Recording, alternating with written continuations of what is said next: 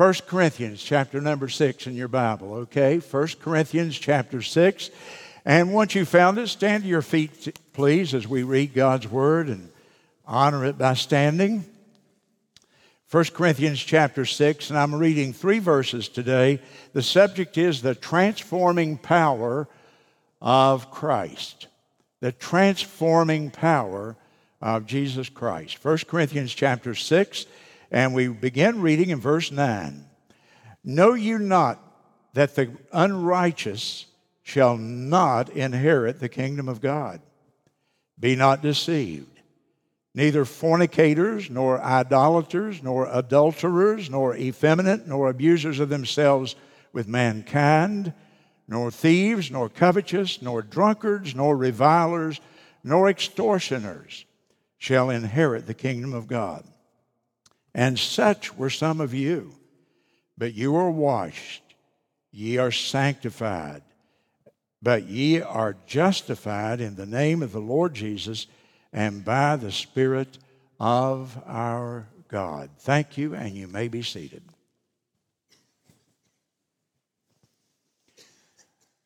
Let me give you a little background on the place to which this was written, the city of Corinth in ancient Greece. Corinth was located on an isthmus, a narrow strip of land that was in the southern part of Greece. And the isthmus ran east to west, and Corinth was situated there. And on either side of that isthmus, there was a seaport.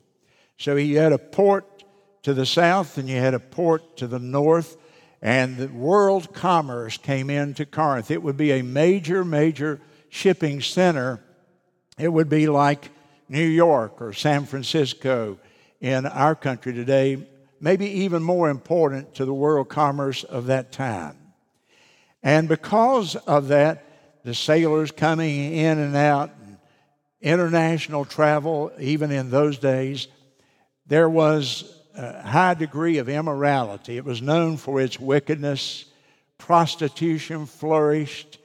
It was just a wicked place. In fact, they had a saying there. If it happens in Corinth, it stays in Corinth. Well, that's the wrong town, but they had something like that. They had something even maybe worse. They said if a person was grossly immoral, openly immoral, they would say he or she is a Corinthian. And to call somebody a Corinthian was to call them immoral, a wicked person, a very licentious person. Now, Paul is writing this to a church that he has planted that's in that city. And if you'll go back to chapter 6 and verse 1, he's dealing with various problems that are in the church there. And one of them is he says, dare any of you having a matter against another member of the church go to law before the unjust and not before the saints? And so there's a problem in the church. People are not getting along. In fact, in chapter 1 and 2 and 3, he's talking about the divisions that they have in the church there. They have such a multiplicity, such a diversity of backgrounds that these people are obviously having a hard time having any kind of unity at all. And go down to verse 6 with me. He says, brother goeth to law with brother, and that before the unbelievers, and there's a fault among you in verse 7. He says, you would rather suffer yourselves, you should be willing to be defrauded yourself. But he said, you don't. You do wrong in verse 8, and you defraud your brethren. So what they're doing is they're not getting along, and then they're suing each other. They're going to a court of law. They're making public their disunity and their hatred for each other. And he says it's a terrible testimony for us. Now, this is a little bit of an aside. I'm not speaking on it today, but do you know what the New Testament really teaches? It teaches that you and I, if we have a problem with a fellow church member, that we're not to go to court against each other and sue each other in a public court because it hurts the testimony of the Lord and of the church. So, you know what that really means? be real careful with church members you do business with. If they're not going to treat you right and you don't have pretty good idea of their character, you don't want to end up in a squabble with them, because the Bible says you really ought to have to go to court with them. You ought to be able, as Christian brothers and sisters, to resolve those differences. You don't hear that too often anymore. But every time Christians go to court with Christians, here brothers and sisters in Christ standing up here in the public courthouse, and they're hurting the testimony of the Lord, they ought to be able to resolve that as brothers and sisters in Christ. So that's the backdrop of what's going on. Lots of problems in the church, and a very immoral city, a culture that would be much like ours today. And now Paul goes back to the past in verse 9. And he's looking backward, and he gives us a description of the Corinthian lifestyle. A description of the Corinthian lifestyle. And then my second point to you today will be, comes then to the present, and he tells us the difference that Christ has made. And then thirdly, he's going to, in verse number 11, tell us about the position that we have in Christ, which is a wonderful, wonderful verse, because it, to me, is the definition of a Christian. So we have a description of the past lifestyle. We have a present, the difference that Christ makes, and we have our position in Christ that really defines what a Christian is. A wonderful, wonderful text of Scripture today that we have. Now look with me in verse 9, and let's look back to the past, and we're going to see a description of this Corinthian lifestyle, this wicked lifestyle I've been telling you about. In verse 9, he says this. He begins what he's saying, "Know you not that the unrighteous shall not inherit the kingdom of God?" The unrighteous will not inherit the kingdom of God. Do you know what he's saying? People that commit this list of sins are not going to go to heaven. You can't go to heaven with these sins unless you find a way to have them forgiven and removed. And then he adds a warning here. He hasn't even gotten to the sins. But don't you know that the unrighteous will not inherit the kingdom? And then a warning. What is the warning? Be not deceived. Don't kid yourself. Don't be deceived, he says here. And then he gives us a catalog of sins that were common, that were flourishing there in Corinth at that time. Now, these are sins in the lives of the people who are in the church. He's writing this to the church. These are church people, church members. These are Christians. And when you read this catalog of sin, you say, well, how in the world did they get in the church? Well, the same way we did, because we have to be forgiven too, don't we? And so he's laying out what they were saved from. And in verse 9, he talks about fornication, the first one. The Greek word for fornication is pornos, P-O-R-N-O-S. It's the word that we get our word pornography from, and is translated here fornication. And what is fornication? It is sexual activity outside of marriage in any form. So it can be heterosexual activity. It can be homosexual activity. It can be awful sins like incest, involvement with prostitutes. It can even be looking at pornography. So there's a whole catalog of sexual sins that he is saying you were guilty of these sins. Now skip down to verse number 18, because the Bible puts a lot of emphasis on this.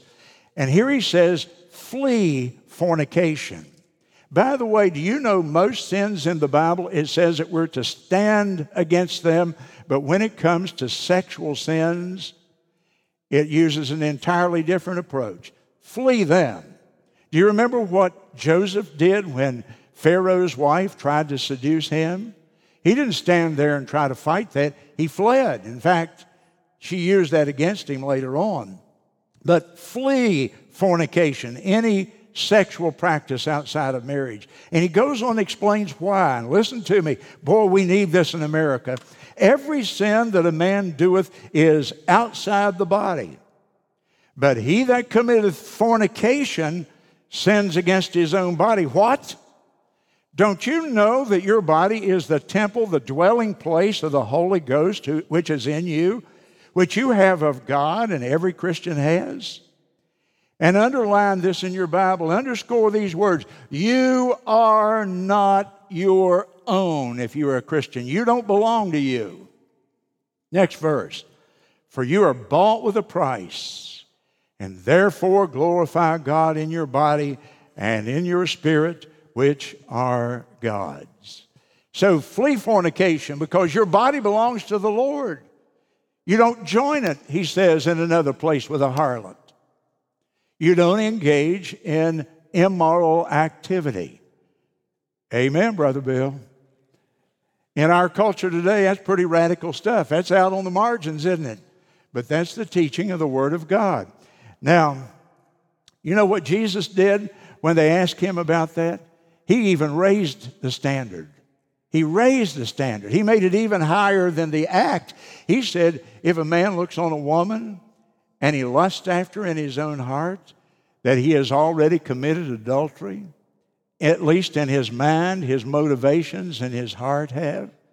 And he raised the standard in Matthew chapter 5 and verse 28, if you want to jot it down there in your margin somewhere. And do you know what he was saying? Don't take that lightly. Don't just say, that's preacher talk. Do you know what Jesus said about that? He said, if your eye offends you, if you really can't control your thoughts and your motivations, if you can't control yourself sexually, he said, pull your eye out and throw it away. It's better to go into heaven with one eye than it is to go to hell with two. So this is pretty serious stuff here when the Bible addresses this. And you know why I'm digging in a little bit on it? Is because it is so accepted in our culture today. There's not very many people telling you that that's wrong. The way the world looks at it is that's just a natural bodily appetite we have, like getting hungry or needing a drink of water. It's just a bodily appetite, and just go ahead. As long as you don't harm somebody else, well, then it's okay. And so we see what Paul talks about here. Don't deceive yourself, he says. These things will keep you out of heaven. That really ought to give us a pause, oughtn't it? And then he goes on, verse 9, he talks about adultery, which is unfaithfulness to the marriage vow. And then verse 9, he talks about homosexuality. He refers to effeminate and abusive. And those are the active and passive roles of homosexuals that I don't want to get in today, but he includes that in this umbrella of sin. And then he talks about idolatry, which is the worship of anything other than God. Anything that I would put above the Lord in my value system and in my priorities and in my heart would qualify to be an idol. I don't have to bow down to a little figure of some kind. Idolatry is anything in my life that I love more and value more and put more time and heart into than I do my service to the Lord and my relationship to Him. Now we go to verse 10. He continues and he says, nor thieves. And so those who steal, this was the big problem here. They were defrauding each other, which is another word for taking advantage and taking other people's property from them.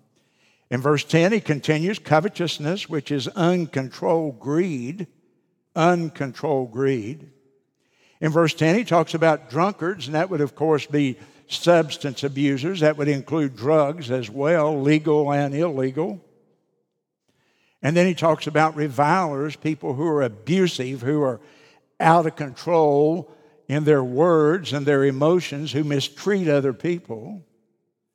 And then in verse 10 again, he talks about extortioners and robbers, people that, another form of theft, if you will, would be extortioners.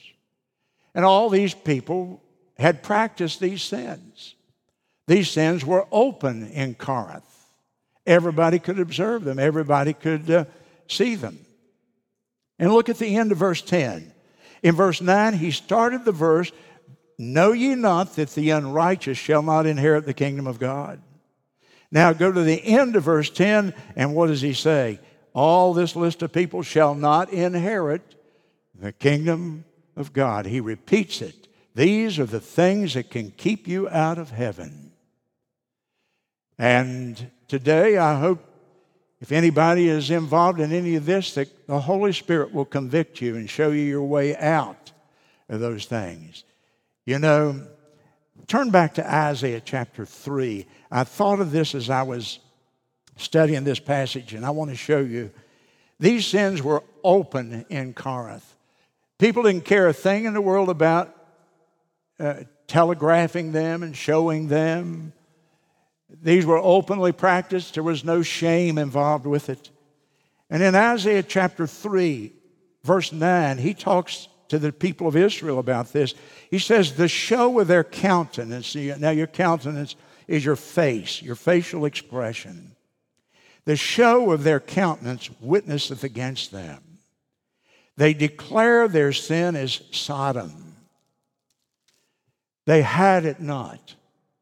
Woe unto their soul, for they have rewarded evil unto themselves. In Corinth, these sins were open. In America today, these sins are open. And we promote these same catalog of sins. Shame is just about going out of our society today. You know, in a healthy society, people don't flaunt their sins. People don't get on television and brag about their exploits sexually. In fact, in America, you need to be open. You're being honest. You're being authentic. That's the cool word now. You're authentic. Just get up and spill your guts and tell everybody everything you ever did. Oh, no. That's not a sign of a healthy society. People say, well, people used to do that. They just drove it underground. You're right. You're exactly right. Because we had a very healthy moral society. And today, the sewers are just open. The sin that used to slink down the back alley now struts down the main street. And we have people that promote their evil. And they're not even ashamed of it. And that's the way it was in Corinth at this time in history. The sins of Corinth now have come to America, haven't they? I get a magazine from an organization. It's called Pure Life Ministry. I don't know how I got on their list. I just started showing up. And this is a ministry to people who are involved in what they call sexual addictions. Just another form of bondage of sin. And the magazine came this week as I was studying. I turned around, picked up my mail, and was leafing through it. And there's the magazine.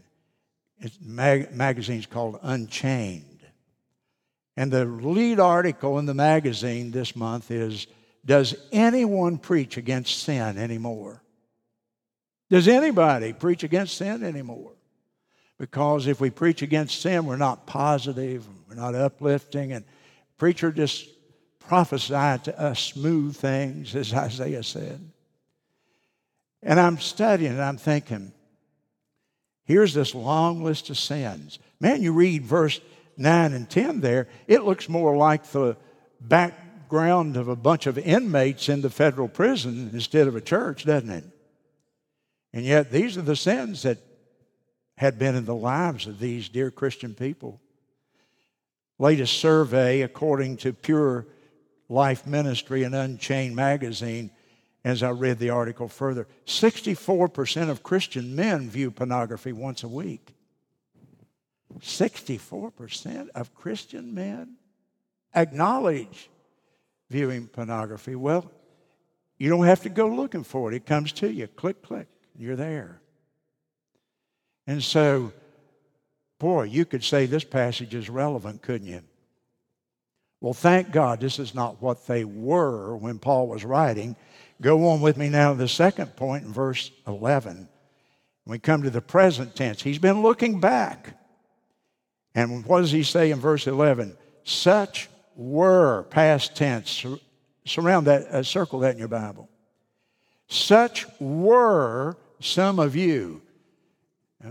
The inference is, in the past, that's what you were, but you are no longer. There's been a transformation in your life. There's been something that came along and it changed you.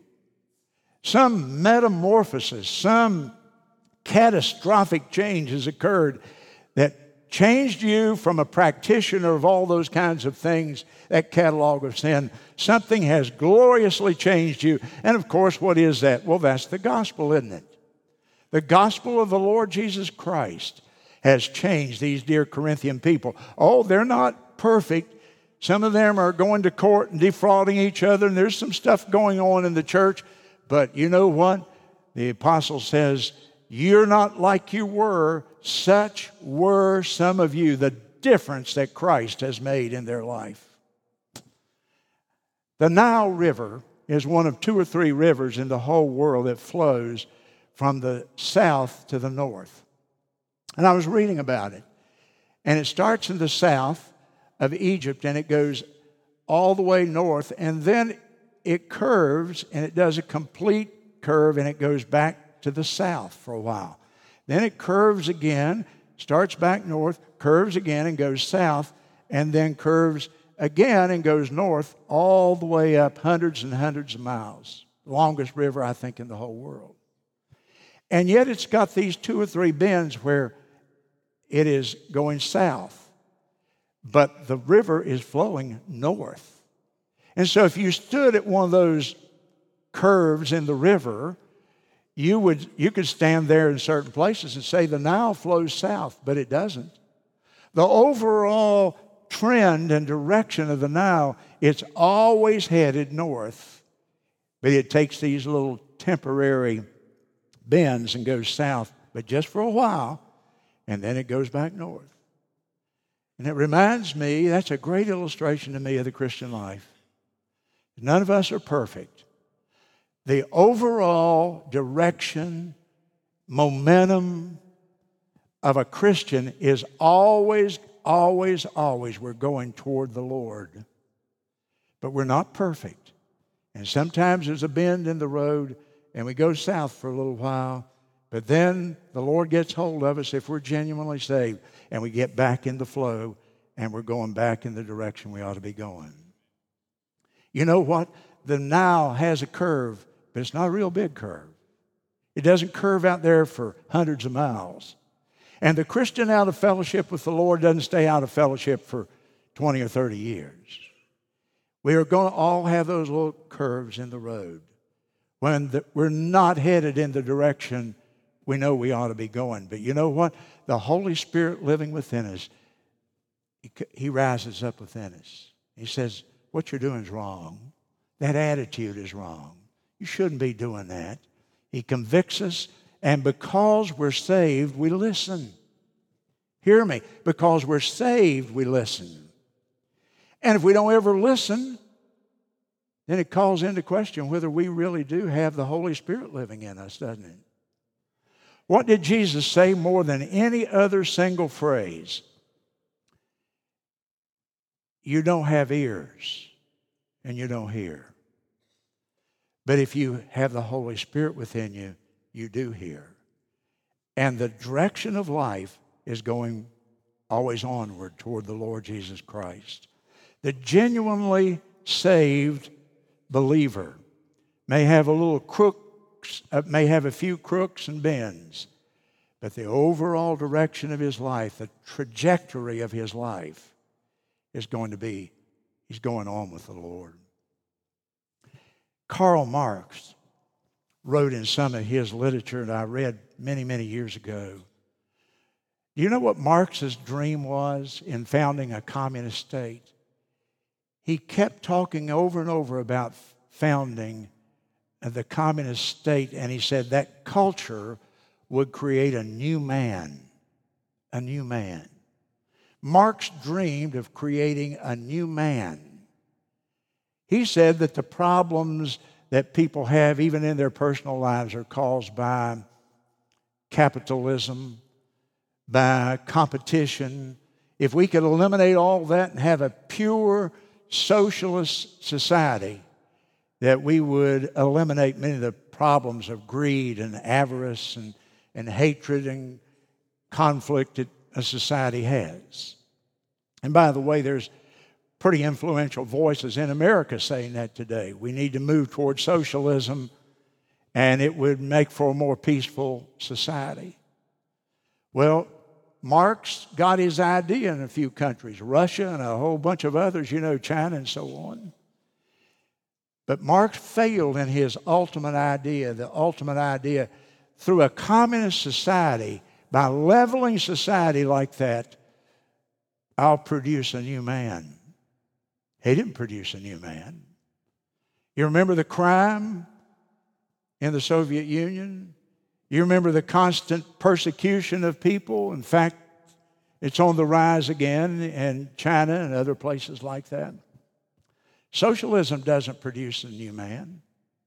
There's just one thing that can produce a new man that men have ever seen on this earth. And that leads us to our third point, and that is our position in Christ. So we have, looking back to the past, a description of the Corinthian lifestyle, a wicked lifestyle. But moving to the present, he says, oh, Christ has made a difference in you. He said, such were some of you in the past, but you're not that anymore. You are new creatures in Christ. You've been born again. You've been changed. And so now he shows us the position of the Christian. And that position, by the way, is the best definition, or this verse, by the way, is the best definition of a Christian maybe in all the Bible. And what is the definition of a Christian? Well, look with me in verse 11. It doesn't say anything about what Christians do. It doesn't mention getting baptized or joining a church or reading your Bible or witnessing. None of that. What does it say a Christian is in verse 11? Now, all of those obviously are important and good things, but he's talking about the very nature. How that a person is changed from being a thief and an adulterer and a fornicator and a reviler. He's now changed to be something glorious in Jesus Christ. He says, such were some of you, but you're washed. You're washed. You're washed. Go to Titus in your Bible. Turn to the right here, several books, and go to the book of Titus, chapter 3 with me, because it's a very valuable scripture that I want you to be familiar with. Titus chapter 3, and reading there in verse number 5, verse 3, Titus 3 and 3. For we ourselves also, past tense, were sometimes foolish, disobedient, deceived, serving various lusts and pleasures, living in malice and envy and hate, and hating one another. But after the kindness and love of God our Savior toward men appeared, it is not by righteousness or works of righteousness which we've done, but according to His mercy He saved us.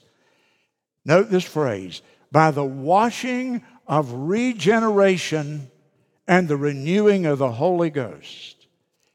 Now, Paul here writes to them and he says, you've been washed, past tense. You've been washed in the past. He's referring to the time of their salvation. When you came to Christ, the Bible says you were washed of your sins.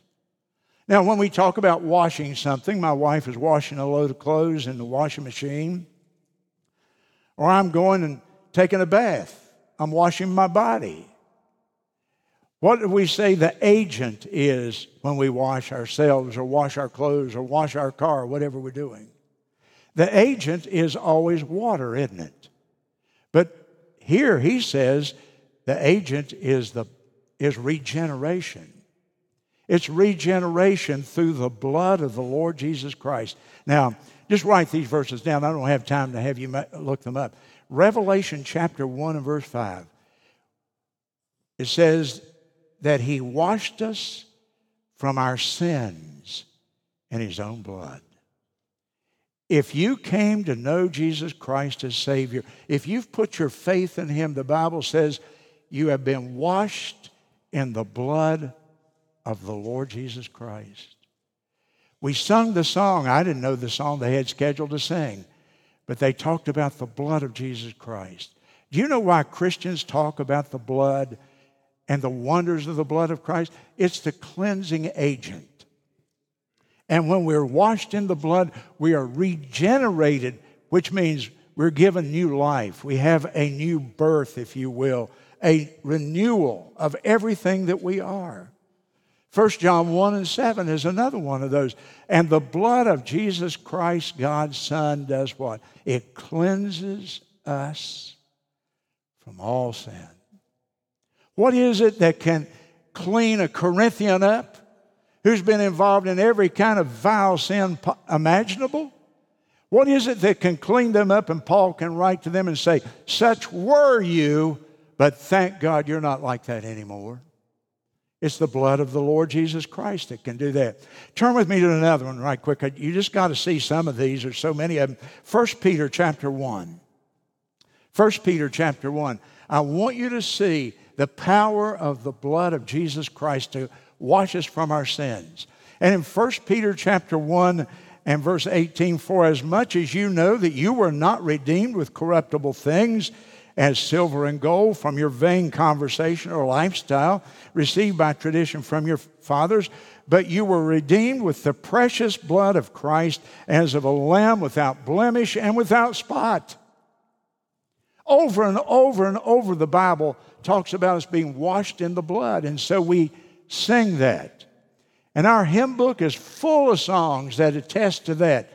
There is a fountain filled with blood, drawn from Emmanuel's veins, and sinners that are plunged beneath that blood, they lose all, ladies and gentlemen, all their filthy stains. Amen to that? What can wash away my sin, the song says? Nothing but the blood of Jesus. Nothing else can expunge the guilt that we have on our souls except the blood. Are you washed in the blood? In the soul cleansing blood. Think of that phrase, the soul cleansing blood of the Lamb. Are your garments spotless? Are they white as snow? Are you washed in the blood? The preciousness of the blood of Christ. Oh, we can never quit preaching on the blood. The blood is what washes us. But notice, he goes on to another one. He says, you're washed and then you're sanctified. What does that mean? Sanctified means to be set apart for a holy purpose or a holy use. To be made holy, to be made saints. Now, I read that, and you know what your first reaction probably is today? He says you're sanctified. Sanctified means to be made holy. And I say, well, I'm not holy. I'm not perfect. I'm sure, I don't know if I'm sanctified or not. Well, let me help you with what it means to be sanctified.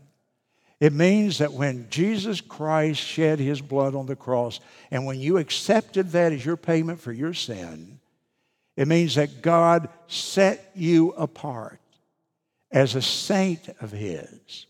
You know, there are only two kinds of people in the whole world, the saints and the ain'ts. And when you trusted Christ, you're a saint. And a saint is not somebody who, you know, that you hear about St. Peter or St. Anthony or somebody like that. A saint is a blood-bought, washed, and set-apart Christian. And that happened at the cross. Let me show you again. I'll keep you turning in your Bible here. You'll end up knowing the books of the Bible before long if you keep coming to church here. Okay, go to Hebrews, if you will, in your Bible. The book of Hebrews, chapter 10. Let me show you a blessed passage of Scripture. Hebrews 10, verse 12, and then verse 14. This man, referring to Jesus, after he had offered one sacrifice, that's at the cross, for sin forever, not every week, he offered one sacrifice for sin forever. And then he sat down, meaning he rested at the right hand of God, and by that one offering on the cross, he hath perfected forever them that are sanctified. You know, when God looks at you, he doesn't see your sin. He looks at you as being perfect, even though you may not qualify literally, but we would say legally and theologically, judicially, we would say. God looks at you and there's no sin on your record because your sin is under the blood of Jesus Christ. God doesn't look at you as a sinner. If you've been saved, God looks at you as one of His saints, His set-apart ones. And there's one other word here right quick. Justified. What does it mean to be justified? I'll give you a definition you can remember. To be justified is that God looks at me just as if I had not sinned. Just as if I had never sinned. Isn't that wonderful? Now, this is looking at it from God's standpoint. Here is a person who is guilty, charged with a crime. They stand before a judge. And they know that they're guilty. They know there's a penalty that has to be paid. They know that they are anything but innocent. And the judge says to them, I'm going to acquit you of the charges. An acquittal is justification. The judge says, I'm going to declare you not guilty. Now, the judge can't declare you innocent because you're not innocent. But he can declare you not guilty of the charges that are made. And that often happens in our legal system. And you say, well, that's a miscarriage of justice, though. I mean, I've sinned. I've got some of those sins there, verse 9, in my own life, or I've had them. How can God declare me to be not guilty? Well, He declares you not guilty based on the fact that Christ took your sins. He was your substitute. Your sins have already been paid in His blood at Calvary. And you're justified. So you're washed, you're set apart, and you're justified by the blood of Jesus Christ. Praise God for that. Ladies and gentlemen, that is what is the heart of the whole thing. Amen. I don't preach for an applause, but that deserves an applause for the Lord Jesus Christ, doesn't it? Turn your Bible one more time here. I know you're in a hurry, and I'm not. But I'm going to respect your clock. But I want you to go to the book of Romans, because it's just such what a wonderful thing. Romans chapter 3. Christ paid the sin debt of the world at the cross. He satisfied God's judgment that was due to us, but He took it. Now go to some familiar passages here. Romans chapter 3. Let me tell you about justification. I'm going to tell you 3 things about it. You may want to mark them here. Romans 3 and 24. Being justified freely, no charges to us, by His grace. Grace means I get something I don't deserve. Unmerited favor. Unearned. Undeserved. But God gives it to me because He loves me. I'm justified by grace. Now, go over to chapter 5 and verse 1. And therefore being justified by faith. So I'm justified by God's grace, but I'm saved by my faith. I'm justified by faith, not works, in other words, by simply trusting in the Lord Jesus Christ. Now go to chapter 5 and verse 9. And much more then, being now justified by His blood. I'm justified by the blood, meaning the cross, the substitute, the sufferings of the Savior. 3 points there, you see. Get hold of them. We're justified by God's grace. We're justified by faith. We're justified by the blood of the Lord Jesus Christ. How wonderful today. Do you know what I like about verse 11? Now listen to me. Look up here. I don't want anybody to miss this. This is the definition of a Christian. What is a Christian? A person who has been washed, a person who has been Sanctified, a person who has been justified. That's a Christian. Notice something about that. Everything about that is what he did for us. There's nothing in there about what we do for him for salvation. It's all of grace, isn't it? Nothing that I have to do to be saved. The price is paid. When Jesus said it's finished, he meant the plan of salvation is finished. Sin was paid for. If you'll receive the gift of God, which is eternal life, you will be saved. Well, that's wonderful, wonderful stuff the Bible reveals to us here. The New Testament is full of instruction about Christian duties and Christian responsibilities. In other places, they're all revealed to us. But salvation is not about anything we do. Get hold of that. I pause. Salvation is not about anything you do. It's about what has been done for you. And will you take it by faith? Will you stand to your feet with me, if you will, please, and bow your heads in prayer?